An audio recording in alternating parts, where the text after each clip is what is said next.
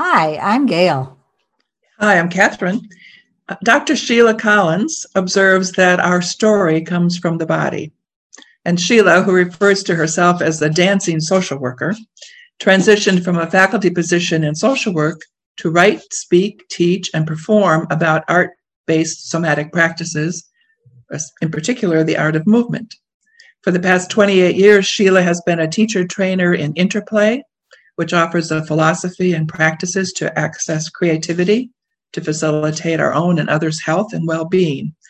She's the author of several books, and Sheila, we feel free to show those books that deal with helping people heal from grief, loss, illness, death, and also a book particularly written for caregivers. So we'll hear more about those books. And Sheila, we're so eager to hear about your work and its relevance to women as we age. So welcome as an advocate to women over aging. Well, thank you so much. I have been having a good time just even preparing for this. It's something about when you ask somebody about their life, it's our stories are part of our riches, I think. And so I love that I can be somebody who can help people access their stories and even get inside of the story, not just stand back on it, hoarding it, but actually getting inside of it. So this morning, I think what happened, I wanted to say something that I think is important, which is role models are very big in a lot of things, but especially in aging, because it's like it gives you the idea of what's possible or not if it's too narrow. So I know that one of my role models was a dancer, because that's my first profession as a dancer, Ruth St. Denis. Ruth St. Denis was, I had to check and see how old she was when I saw her. I was 16, so I thought she was 100. I mean, really, I thought that old woman's going to get on the stage. I really did. Anyway, it turns out she was 76 at the time. It was Jacob's Pillow, and I was what's called a scholarship student. My dance teacher had been a Denishan dancer. So she was able to get us in, my girlfriend and I, to be a scholarship student, which of course meant you waited tables, you cleaned the latrines, and you got to see every performance because we were ushers. So I saw this old woman, as it turns out, 76. I didn't know she looked 100, but I saw this woman every night, and my voice cracks when I talk about it, because she would step on that stage, and you've probably heard the expression stage presence, right? Well, there's something now that I know, it is called embodiment. I mean, there was no cell in her body that was not alive as she stood in stillness. You could not take your eyes off of her. And every night I would think, is she going to do it again? But she would. And so when I see now, I found something that she says, one of her sayings. I see dance being used as communication between body and soul to express what is too deep for words. And then she also, another thing she said, which I love, she said, I move with remembered beauty, which I think if you think about it, we know that our minds can create a memory, and we can live in that memory. And I think she moved from that. So I'm not sure. Anyway, she did live she did dance into her 80s, which I didn't know until this morning. Like I said, so I feel that I am her daughter or her granddaughter in that I am 81 years old, and I have gotten to where I tell people that. I remember when I didn't, because I didn't want people to start putting limits on me. But now I'm at the stage, and actually a lot of younger people have suggested that I do this. I say I'm 81 and I am not complaining, I am bragging. Because I know that I am very fortunate to be here. Mm-hmm. Many of the people I went to school with are not. And so, I think we need to recognize that it is this gift that we're given if we're allowed to live a long life. So Sheila, give us a glimpse into what brought you between being a dancer and then you went into social work. Right. And then you've done a lot of work around loss and grief and healing. Can you give us a bit of a sense of that journey? So the roadmap to that, I guess, is that when I was studying social work, I was also teaching movement. And I was studying like group process and all this. And I began to see that involving movement, and even I had young children and then I had college students that I was teaching, that there was a way in which the group process was happening in a fuller way, kind of going back to that embodiment thing. So I just started, and fortunately, I went to school at Wayne State University in Detroit, and I had a couple of women, again, elder women, who encouraged me to bring into social work what I already had. Bring your whole self. Yes. And so I did, and I began experimenting with using movement as a part of communication. Mm-hmm. And even if people just start with a gesture and then they say what they were going to say, or, just simple things. And so that was part. And I did that when I became a professor of social work. And then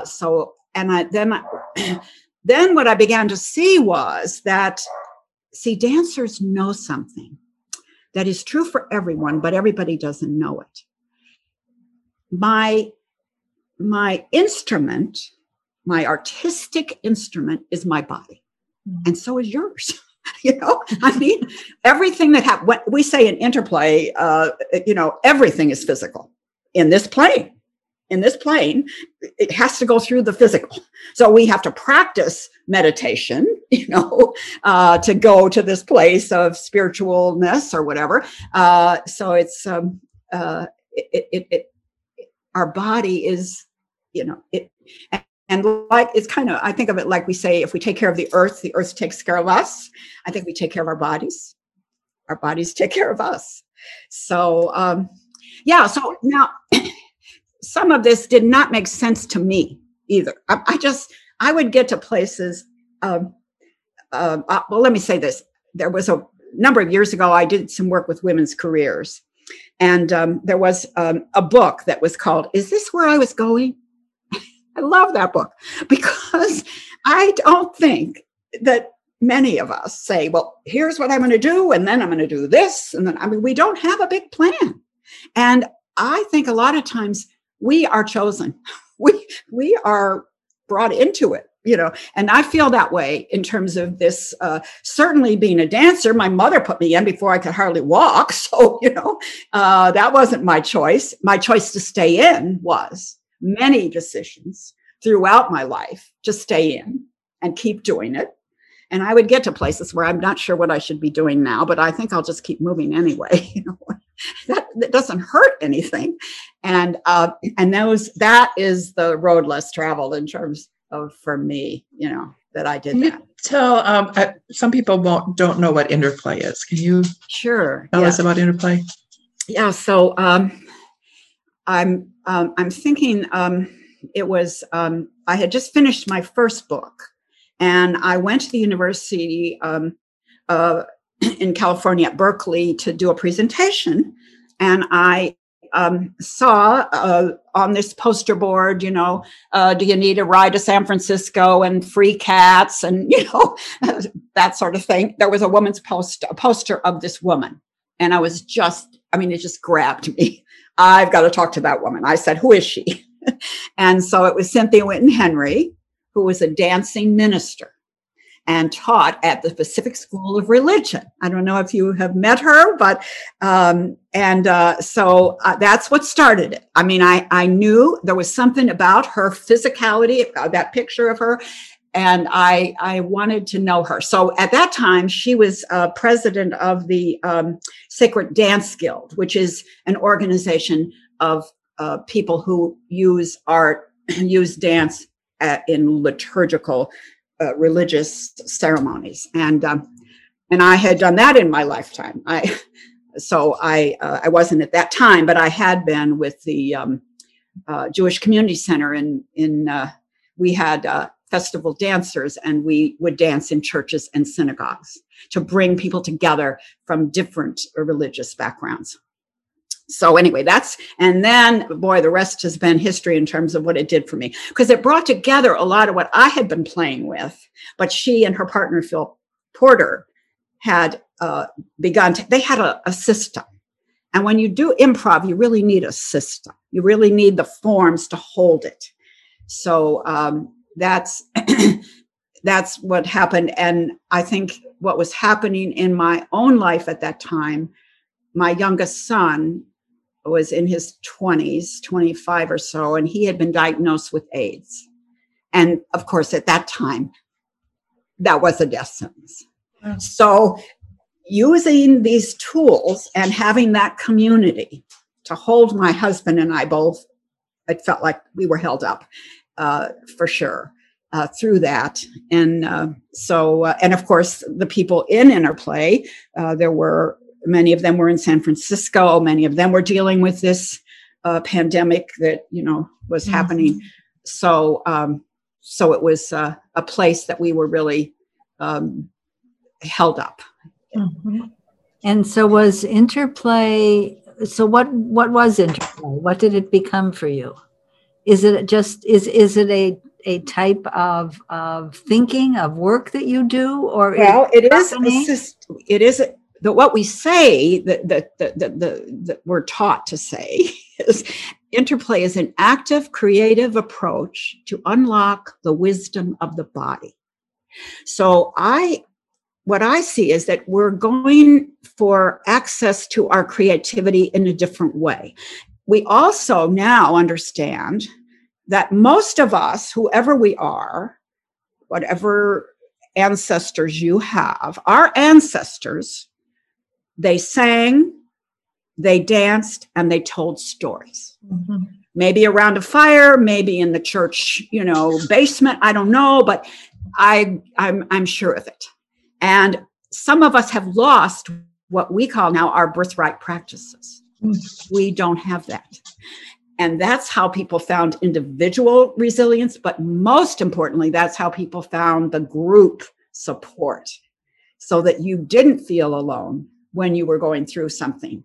It was a community event. And so Interplay is now in about 60 cities in the United States, and it's on 5 continents. And it's used for many different things. Many social work types like me, I've taken it to the women's prison. Mm. And when you go to the women's prison and you teach them how to tell their stories, and mostly how to listen to each other. That's part of the game. I talk, you listen. You talk, I listen. Even that structure is not something that we're always, about. And then the women say to me, "Thank you for coming, because for 2 hours we were not in prison." Oh. so that has given us a little meditation about what are we doing for our own. Cynthia said, Interplay is about freedom. How much freedom are we giving ourselves, mm-hmm. or how many limitations are we putting on ourselves? So, that's a big part of it. And I know now that you practice, obviously at Practice Interplay, and you also teach and train other people. I do. And this is what I sort of am laughing at myself, because there was nobody that was more complaining of technology than me. I mean, I thought it was a plot to get rid of us old people. I don't know. But when this COVID thing happened, and Cynthia is way ahead of me on this, she did this a number of years ago. I was at one time the board president for the organization, and we started having our meetings online, and she would hold my hand. I'd be so nervous, to be doing this. But anyway, I just said, "You're not leaving this. This is your room here, and people aren't coming to this room. You have to put them on here on this little box," And so that's what I've been doing. Yes. And it's wonderful. I just can't say enough about I can't even believe that we can make these connections through these screens. Yeah. I know one of the courses you offer is, I think, called Radical Self-Care. Yes. And tell us about that and why. I'm really interested in what. It seems to me that women cannot get enough self-care. And what is it that draws us to self-care and what inhibits us from reaching it? Yes. That's a great question, Catherine, because when I wrote the original version of the book, I was going to hold it up. This is, we've redone the book with newer, updating the research, but it's self-care. It's Still Point is the name, Still Point, a self-care playbook for caregivers to find ease, time to breathe, and reclaim joy. So what I did, I got one of my students. Yeah, there you have it. I didn't realize you had it. Yeah. So I was motivated initially to do this because my students were going into healthcare. I was in the healthcare part of social work at that time, and everything was a mess, and they were so devastated. It reminds me of how it is now, and we gave them nothing to help. So I started pulling out stuff from my dance background, and and that's what I came up with. The notion of having to be in touch with your body and listening to what you need, and not just pushing through or letting other people push you through. Because again, if you don't take care of yourself, you're not there to take care of others. And at the time I initially did this, that was it was thought of as selfish. It was really thought of as selfish. And now we know that it's not selfish at all. And so the notion of radical self-care is really at the root, and at the root is our bodies. That, and then if our bodies are healthy, then our inspiration comes, and the other aspects of our life. We have our resource. We have everything. When we're in our bodies, we have everything that we know. We can bring it. I want to ask about being in our body, because I have a friend who has Parkinson's. And so she's getting, as she says, quite annoyed with her body. And this notion of being in your body, we live through our body, is giving her some pause. And how do you think about this in terms of people who have any kind of physical limitations, or as we age, we do have some limitations? Well, it's so interesting you're picking that particular disease, because it happens to be one that dance has something to offer.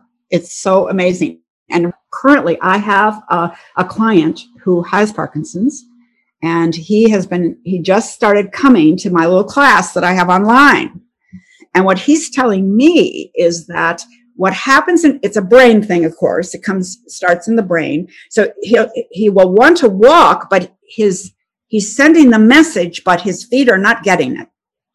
And so it's a kind of frozenness. So then what he looks for is a way to break that frozenness. So he sees if there's anything he can move. If he can move a little his spine, it can sometimes unlock it. So there are dance companies in the United States that offer dance classes for people with Parkinson's. Yeah. So it's part of our understanding, a better understanding of really our own bodies and how things actually work, or don't work, and what happens when they don't work. I'm curious to know, you said something a minute ago about self-care being seen as selfish. Yes. Talk a little bit more about that. Well, I came up with this in my original version of my book, and my husband, I have to give him credit for this, because being a man, he didn't have the same messages in his brain as I had in mine. So he suggested that there is self-care is in the middle, where you have regard for yourself and care for yourself, as well as care for others. You can err in the direction of selfless, And we all know those people. They are just above us all. And usually they get in a very bad, resentful mood at some point, but, they just don't need anything and they're just great. And they won't even let people help them. And, sometimes I had a guy say to me, my wife won't let me help her. He said, we're taking care of her mother and she won't let me help her. So I said, well, just grab that laundry basket away from her. Don't, but anyway, that notion of selfless or selfish. And that's when you just care about yourself and nobody else. That doesn't work well either. So we're really balancing. It's a balance. It's being in balance. So that's the way we formulate it for people. That's a great way to look at it. Yes. Yeah. I'm wondering, as you work with women, especially, I know you work with people of all ages, but as you work with women who are 60, 70, into their, what are some of the things you hear from women what are the big issues that they're dealing with that you're able to help them access their creativity in? Well, this is going to sound weird, but one of the things, and this is not just older people, older women, I think it's true. I'm too fat. I can't move because I can't do that because I'm too fat. Or you could be too thin. I don't know, but usually for older people, we're too fat, So there's a kind of shaming of the body. There's a kind of, there's that. There's also, I'm not skilled enough. So that's why we talk about these things as being birthright practices, because nobody has to be an opera singer to sing. Nobody has to be a ballet dancer to dance. Those, we do see some of the most incredible performances of the arts. We do. But, it's kind of like, I know a lot of people who watercolor, but they don't say to themselves, well, I'm not, the famous artist. I'm just doing my version, So I think we have to get into that notion that it's a vehicle of expression. And you asked me earlier about the issue of my second book, which I guess I want to just mention. So the journey this is a memoir for sure. And it was a long journey to write it. And so it's Warrior Mother, Fierce Love, Unbearable Loss, and the Rituals That Heal. Mm-hmm. And this was my son, I mentioned, had AIDS, and eventually he lived with it for 4 years. But he used interplay tools and community to help him handle it. And self-care. He was big on self-care because he was sure that the cure was just around the corner. So his job was to take care of himself the best he could so he could be there for it. And he really was a great, he almost made it. He just didn't quite make it. The cocktail, they hadn't figured it out yet until shortly after he died.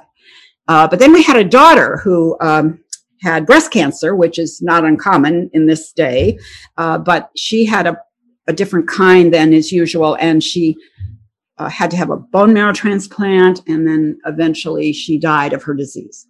So, so being offered that much loss caused me to really want to go into it because, what would happen is people would look like they were so sorry for me, and almost afraid of me, like, oh my God. And they didn't seem to know that, yes, it was very painful.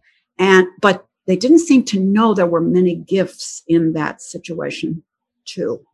And things that I wouldn't give my life for, So I wanted to understand more about that because I didn't get that in social work school. About the gifts in grief. So, and again, falling back on my next book is going to be that I'm working on now, if I ever get clearer about it, is The Art of Grieving. Because I believe that if you're lucky to live a long life, you're going to have grief unless you're planning on not committing to anything or having any relatives, So we have to get good at it. And so what does it take to do that? and I think it has something to do with living as fully as you can.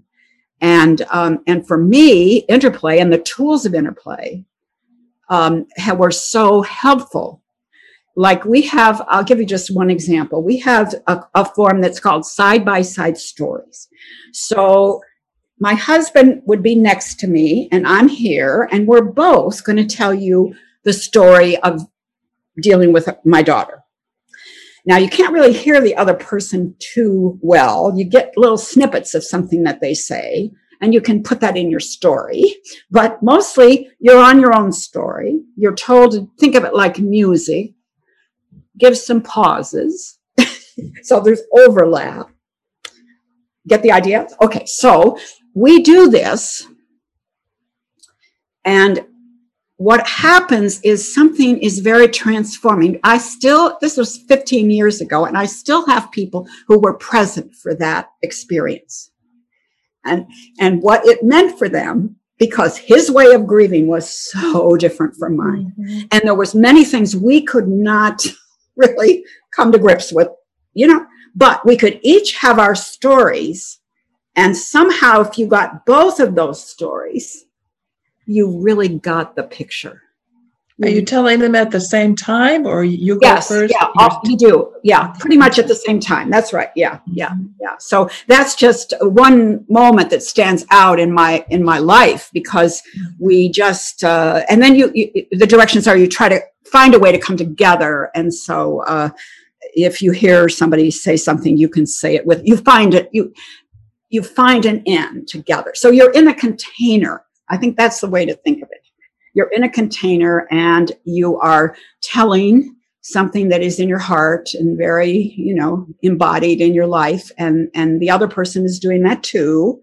In this case, we were both dealing with a very powerful experience. So, so I'm pretty lucky. pretty lucky. So the book that you're working on, The Art of Grieving, as you know, there's many, many books out there on grief and grieving.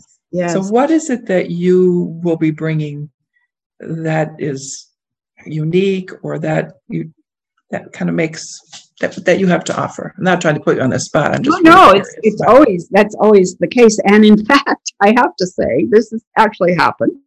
I had a sort of outline. I had a sort of image of the book and had written, and somebody I know came out of the book just recently. And I thought, well, that was my book, but I guess it's not.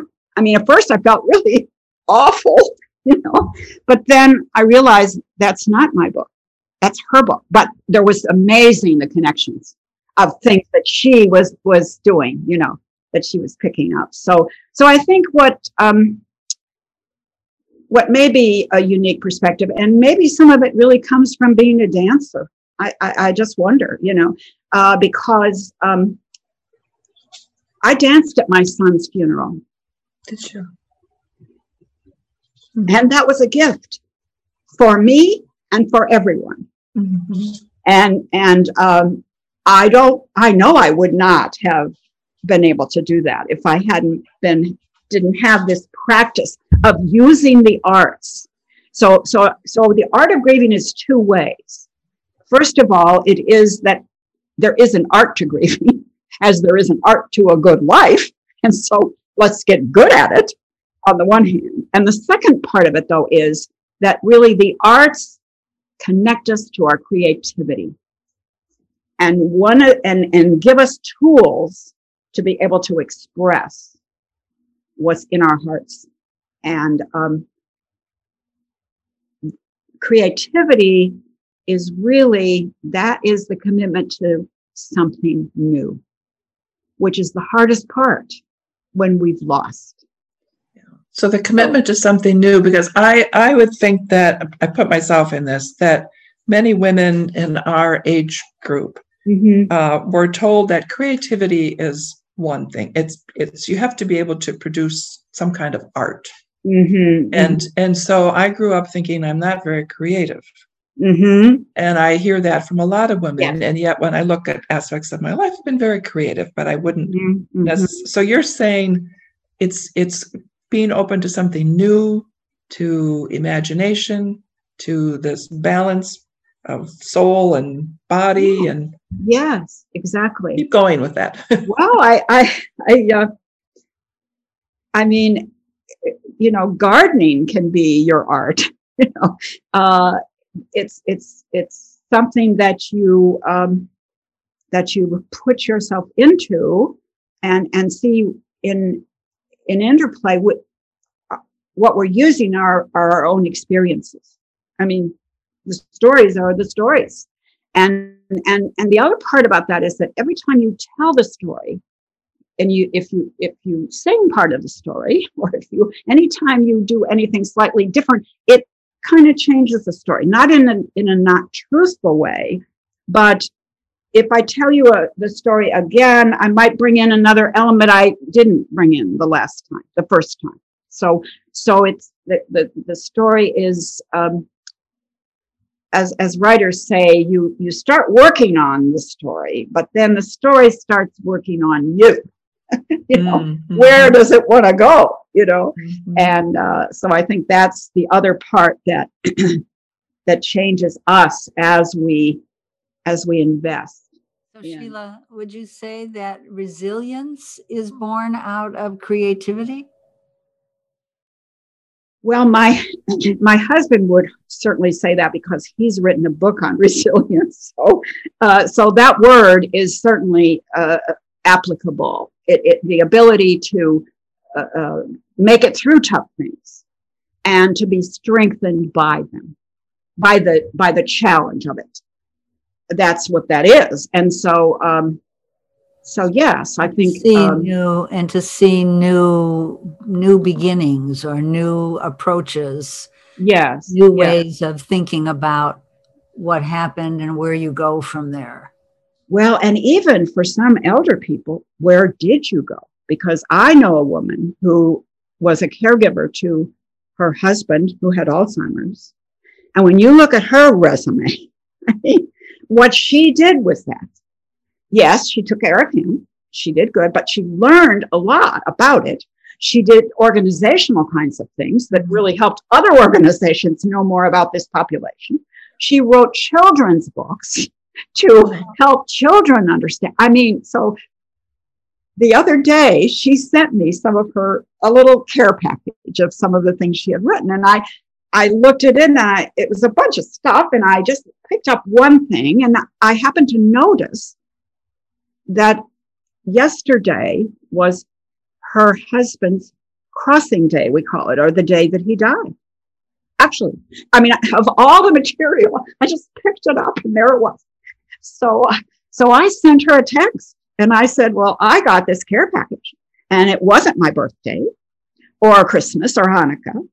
It turns out it was Dave's crossing day.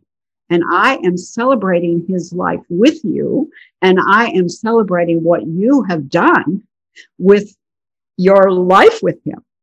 So that's the example I could say, that it's not just going through it, but what you become, what we become as we go through, and then really trusting that wisdom can help other people.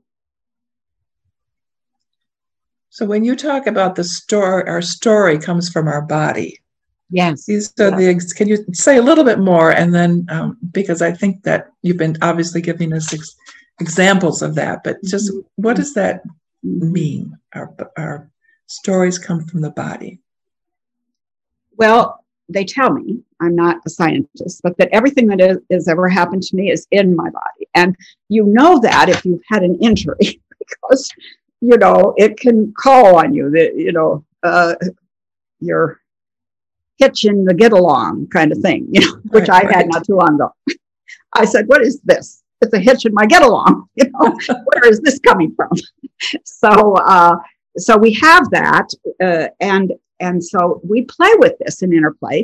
So like I could tell you something, or I can decide that I'm going to move first. I'm going to just move first. and then see what might emerge. And so I think what's kind of emerging is a sort of a feeling of, I don't know if the word's excitement or just joy, just a kind of joy that I feel. And I know it comes from dance for sure. The gift of movement in dance is joy. And it doesn't maybe change what's happening out there or over there. We're still in a mess or whatever, but that doesn't mean I have to be in a mess, all the time. So so that it becomes anyway a way of accessing information. And sometimes, and you know this, you have known things you didn't know how you knew them, and that's part of our sensory motor, that we sense things, we get information, but it doesn't come through here. It doesn't come through here, so we don't have the label for it, maybe, or something. So I really feel that many of us women we're very intellectual. We can, do it with the best of them in terms of the categories and all of that. But we have another way also, which is more of a receptive. What's trying to happen? How can I be a part of what's trying to happen? That I sense, that I can sense. My daughter, when she was in her 20s, she said, the trouble with my mother is she's ahead of her time. And her example was that I had her by natural childbirth. And nobody did that in those days. Her friends would say, I can't believe your mother did that. So that was her example. And I guess it is an example. But I think it's often the case that we do go out in, what do I want to say? We pay attention to what's trying to happen. And we're very connected to other people. So we have wisdom. That's what we say. We have wisdom, and that we need to pay attention to, even if other people are not so convinced that they should pay attention. I just think this is such an important conversation for all of us, all women, to hear, because we do have a lot of wisdom. We accumulate so much experience. So how do we access our own stories in ways that are meaningful to us and then to other people? And I think at a certain age, we kind of start to shut our bodies down, or I can't remember how you phrased it, but we try to push through rather than yes. Who am I in my body, and what is my body? What is it telling me? And not just about my physical self, but about my emotions, my feelings. Yeah. Absolutely. I am really, so we are out of time. That is the tragedy. It is. Oh, thank you so much. Is there anything else you would like to say before we close? Well, I just want to say that, in surprise to me, we can do many things online, that we can have some of these. You're demonstrating it for sure. And I want to tell people that, and it's not that hard. And so I've been doing things online and offering classes online. And so to be willing to try it, the cool thing is, you can shut your video off if you're afraid that, you're embarrassed. You can just work quite as well, but off and on. We tell people that, if you're embarrassed, don't be embarrassed. So we will be sure to let people know how they can reach you and the wonderful books, and we'll look forward to The Art of Reading. Thank you so much, Gail and Catherine. You're doing such wonderful work. Thank you. Thanks so much for being with us. Wonderful having you. All right. Bye-bye.